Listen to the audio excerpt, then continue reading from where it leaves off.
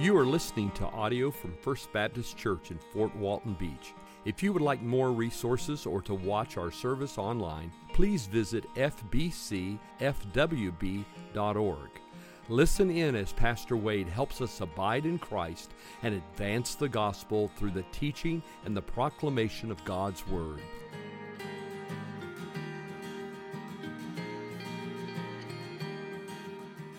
Psalm 14. Just a quick refresher as to what the Psalms are about before we read Psalm 14. There's a definition that I share every week from Dr. Kendall Easley. He was a professor of mine in seminary. And he sums up the Psalms in one sentence like this: God, the true and glorious King, is worthy of all praise and prayer, thanksgiving and confidence, whatever the occasion in personal or community life. So the Psalms are valuable because they help us to understand how we can walk through good times and trust God and worship God and seek God. And we can walk through hard times and trust God and worship God and seek God. The Psalms are a reminder that whatever we're going through emotionally, we can come to the Lord with that.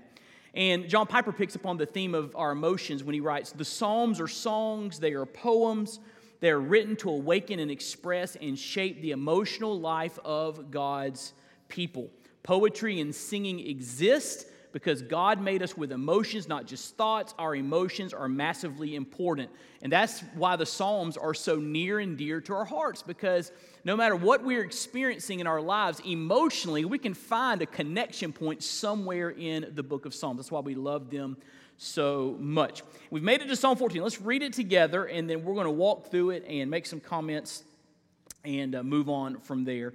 Notice it says there in the small print, this is to the choir master of David. So this is a song written for worship. It's a hymn that the Jews used to worship the one true God. And it says it's to the choir master. So this was for the choir leader to incorporate.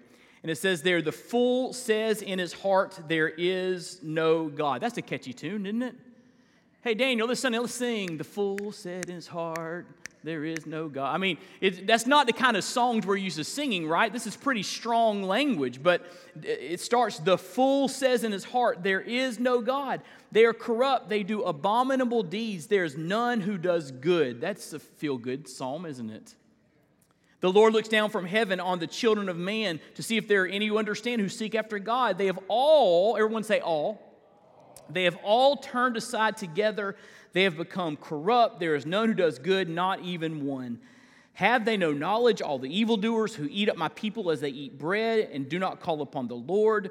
There they are in great terror, for God is with the generation of the righteous. You would shame the plans of the poor, for the Lord is his refuge.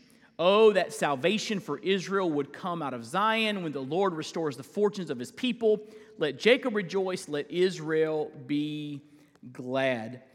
This psalm is interesting because the exact words are found in Psalm 53. Almost the exact same psalm. There's a few differences at the very end, but Psalm 14 and 53 are companion psalms. It's some of the exact same wording. And some of these words are used in the New Testament, which we'll get to in just a few moments. But there are two aspects in this psalm as David muses about God and man. There's probably more than that, but I want to just focus on these two aspects and the interplay between the two. First of all, we see in this psalm the sad universality of depravity. Say that 5 times fast. The sad universality of depravity. He begins this psalm by saying, "The fool says in his heart, there is no God." So he's talking here about an atheist, right? The fool says in his heart, there is no God. Now, when you and I think about atheism in today's culture, we usually think about atheism as a philosophical position. It's a position that people hold where they posit there is no God. I believe there is no God is what an atheist would say. And so that's what we're thinking. We think of atheism, a philosophical position.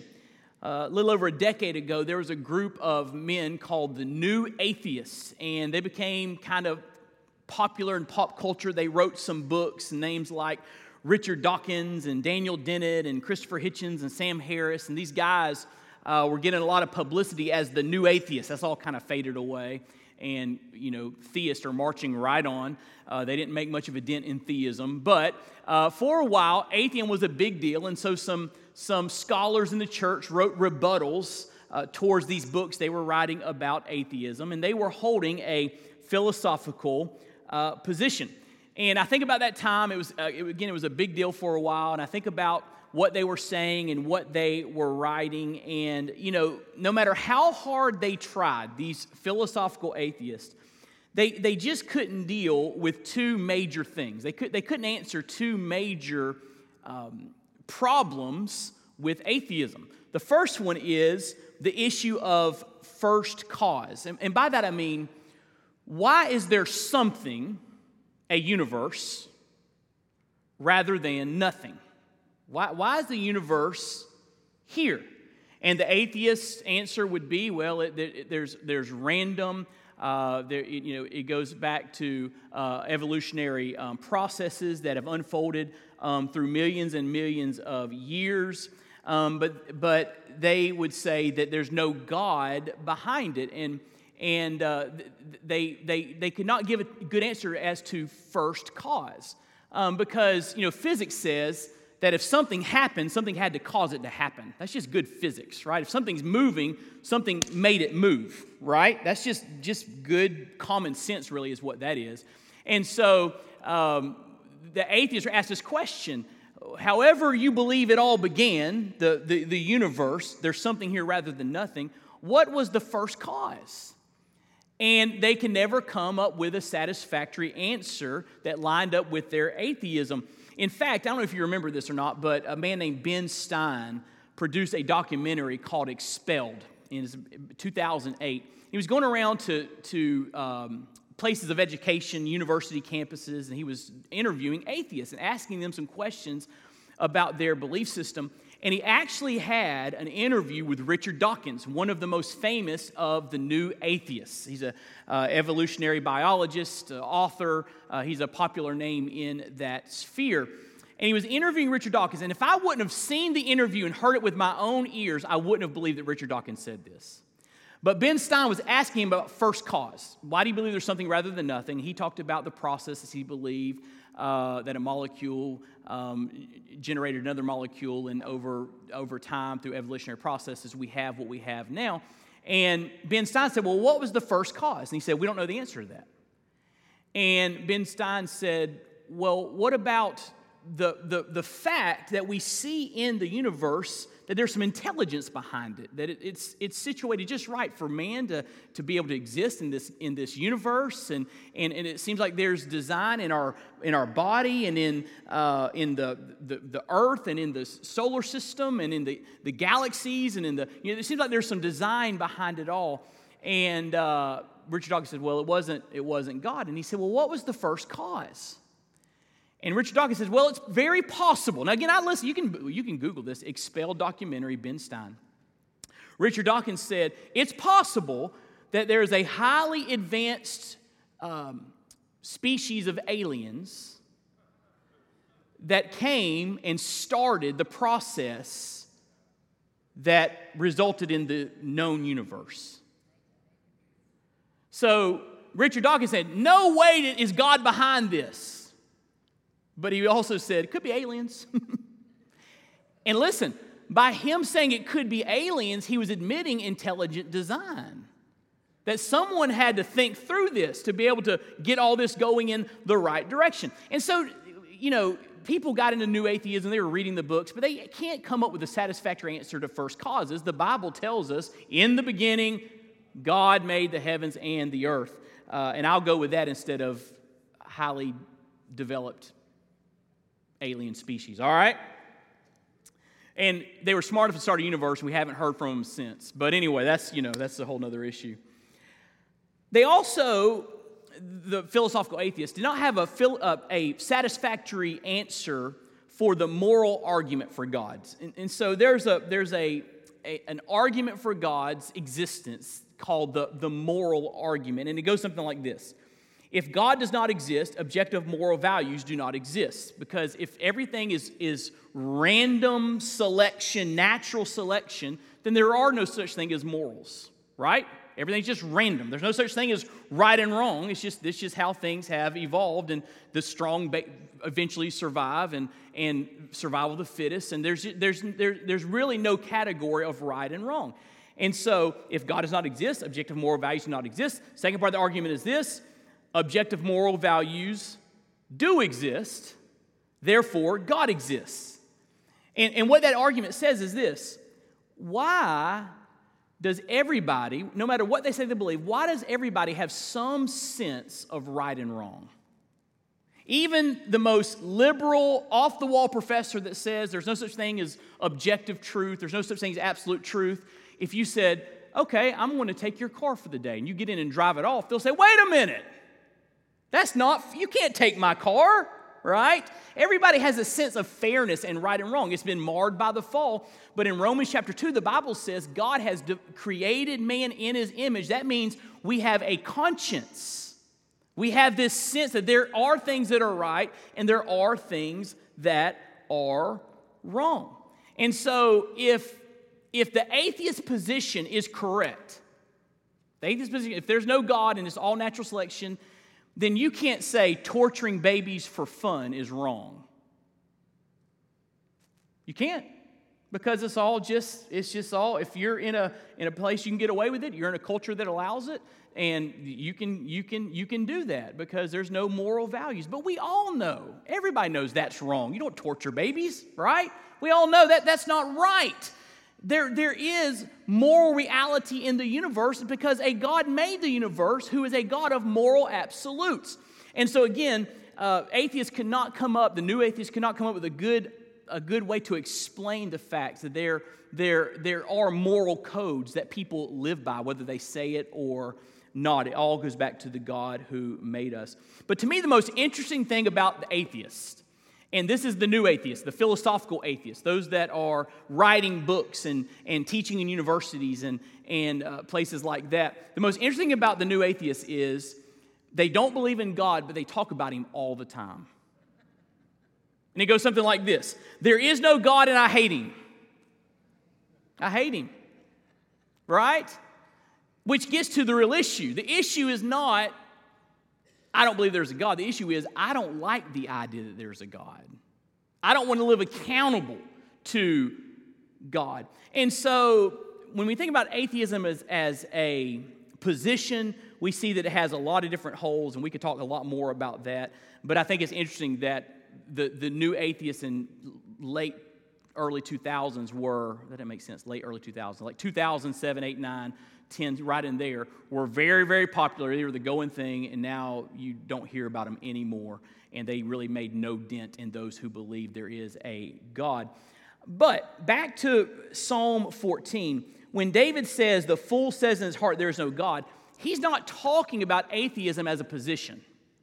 In fact, in ancient times, if someone said, I don't believe there's a God or gods or a pantheon, they would have been seen as insane. That wasn't even an option back in those days. They would have been marginalized if they said, I don't believe there is a God or there are gods. Everyone in those days believed in the idea of deity. So when he says the fool says in his heart there's no God, he's not talking about atheism as a position. David here, listen, is referring to atheism as practice. He's talking here about practical atheism. Now you say, Pastor Wade, what is practical atheism? Well, look there in your notes. Practical atheism is living as if there is no God.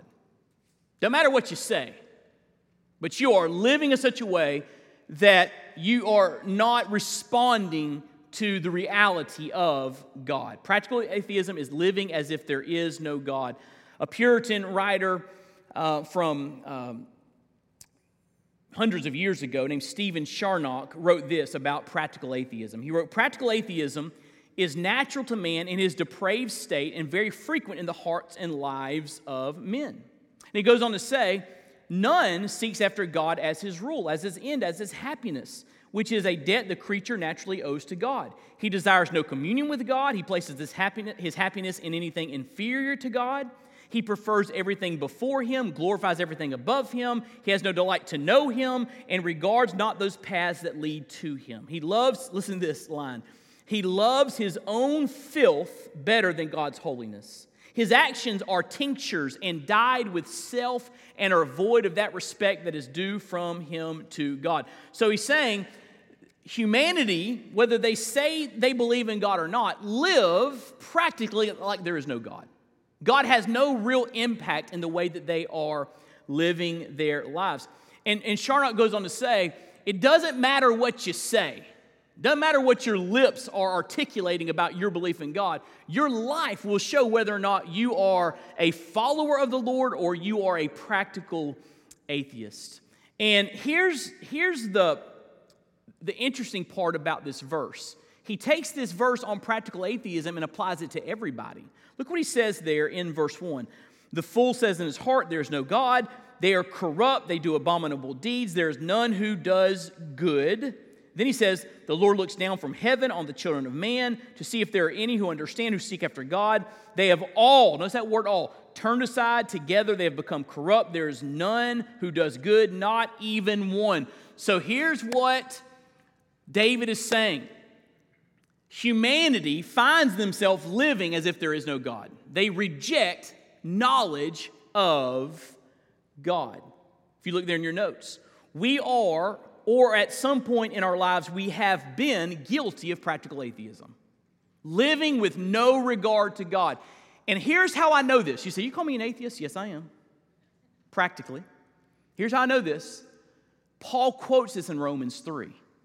And Paul quotes these verses, says, there's none good. There's none that seek after God. Man is totally depraved. They're not seeking after God. God had to come seek after them for them to be saved. He had to come intersect their lives for them to be saved. And so Paul uses the same passage to say, humanity has all chosen to live their lives with no regard for God. And that's all of our stories. James Johnson says it like this. This describes men and women today, too. Human nature has not changed. We think to ourselves, who needs God? I run my business without Him. I have a family without Him. I pay my mortgage without Him. I can do life my way. And so we deny God any meaningful place in our lives. We deny God any meaningful place in our plans and decisions. God is not relevant to real life. Functionally, we deny that God exists. And so the point is this. No matter where you are today in terms of your belief in God and your relationship with God, there was a time where you lived your life with no regard for God. You ignored His will, His way, His commandments, His person, His reality, and you did your own thing. The Bible calls that rebellion. I don't care what you say, I'm going to do things my way. The Bible calls that sin. Choosing your own path. And guess what? All have sinned and fallen short of the glory of God. So we've all experienced living our lives as practical atheists. That's why we need a Savior. So the first part of this psalm is the sad universality of depravity. We're all in the same boat. We've all sinned against God and lived as if God is not real in our lives. But number two, I want to talk about the amazing reality. I want to juxtapose that with the amazing reality of salvation. Because after David talks about the universality of sin and rebellion against God, going their own way, doing their own thing, he uses some really interesting words. For example, look what he uses there in verse 4. Have they no knowledge, all the evildoers who eat up my people as they eat bread? So he's talking of the evil who are mistreating his people. He's speaking here in context of the nation of Israel, his chosen people. But notice here he calls them his people. His people. And then look what he says in verse 5. Therefore they are in great terror, for God is with the generation of the righteous.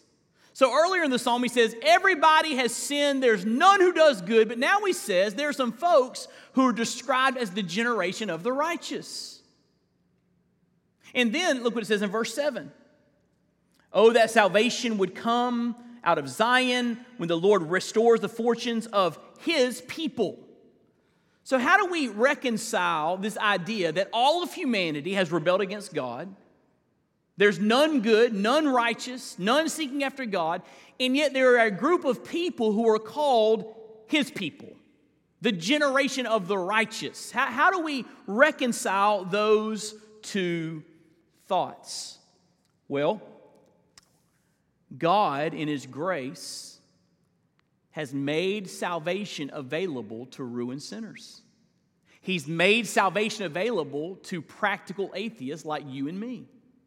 We lived our life as if there was no God, rejecting God, rebelling against God, not obeying God, running from God, and yet God loved us so much, He sent His only Son to come and die on the cross for our sins. So while depravity is universal, everybody's a sinner, everybody's rejected God, everybody's rebelled against God, salvation is not. You can be saved from your sin, but salvation is not for everyone. Here in this context, He's speaking of His chosen people. He entered into a covenant with Abraham and built a great nation and preserved a great nation called the Hebrews or the Jews. And through that nation, He sent His Son Jesus, who came to be the Messiah, to die for the sins of the world. And Jesus came to die to make salvation available for you and for me. So you say, Pastor Wade, how do I know that I belong to God the way the Jews belong to God? How can I be a part of the generation of the righteous? How can I know that I belong to Him? There's only one way. And Jesus said it like this over in John 14:6. I am the way, the truth, the life. No one comes to the Father except through me. Through me. Jesus said there's only one way to be saved. It's only through Christ. His death, His burial, His resurrection, His substitutionary atonement, His defeat of the grave. Only through Christ can we be forgiven of our sin and given the hope of eternal life. And so here's the cool thing. Yes, we're all sinners. Yes, we've all rebelled against God. We've all lived our lives at some point as practical atheists. But God loves us and makes a way for us to be saved. So if you look there in your notes, the fact that God has made us, or has made a way for practical atheists to be saved from their sin and rebellion, should be astounding to us. And this is the point that Paul's getting at over in Ephesians chapter 2. Listen to what Paul says in Ephesians chapter 2, verses 1 through 5.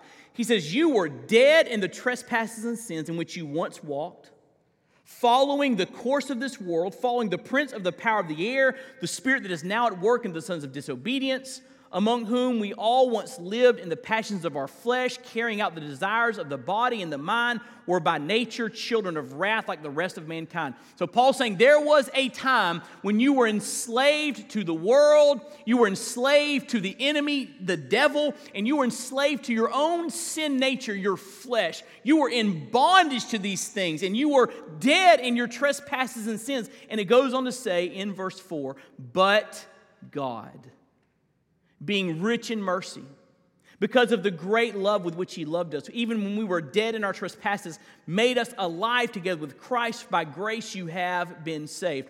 So when you look at Psalm 14, and you see that practical atheism is a universal issue that we've all dealt with at some time in our lives, living as if there is no God, and yet God makes a way for us to be His people, to be saved, to belong to Him.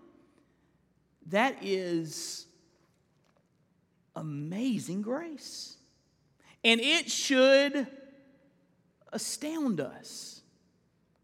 I don't know why it is, but do you remember when you were first saved?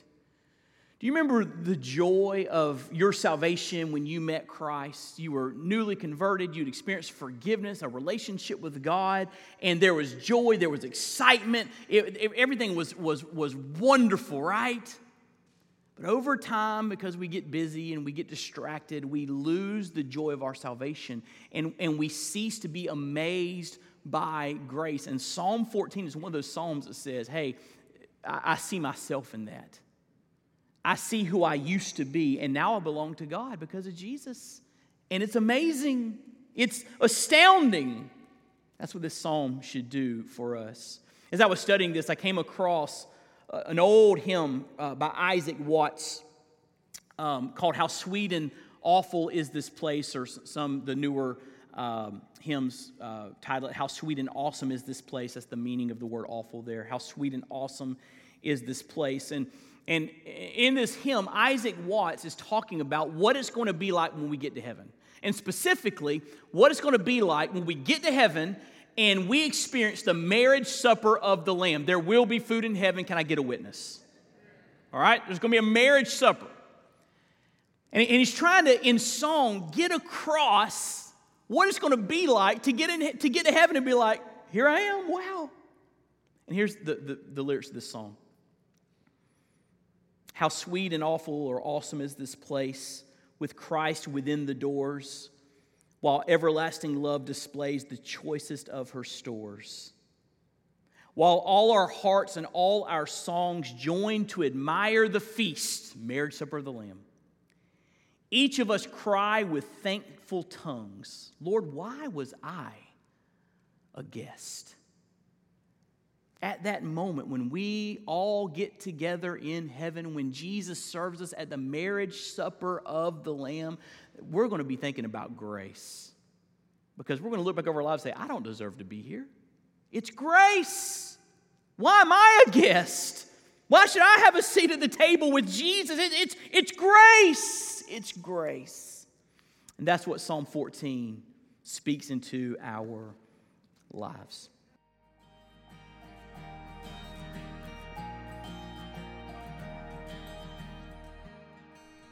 Thank you for listening. We pray you've been encouraged and inspired by God's Word. May the Lord richly bless you.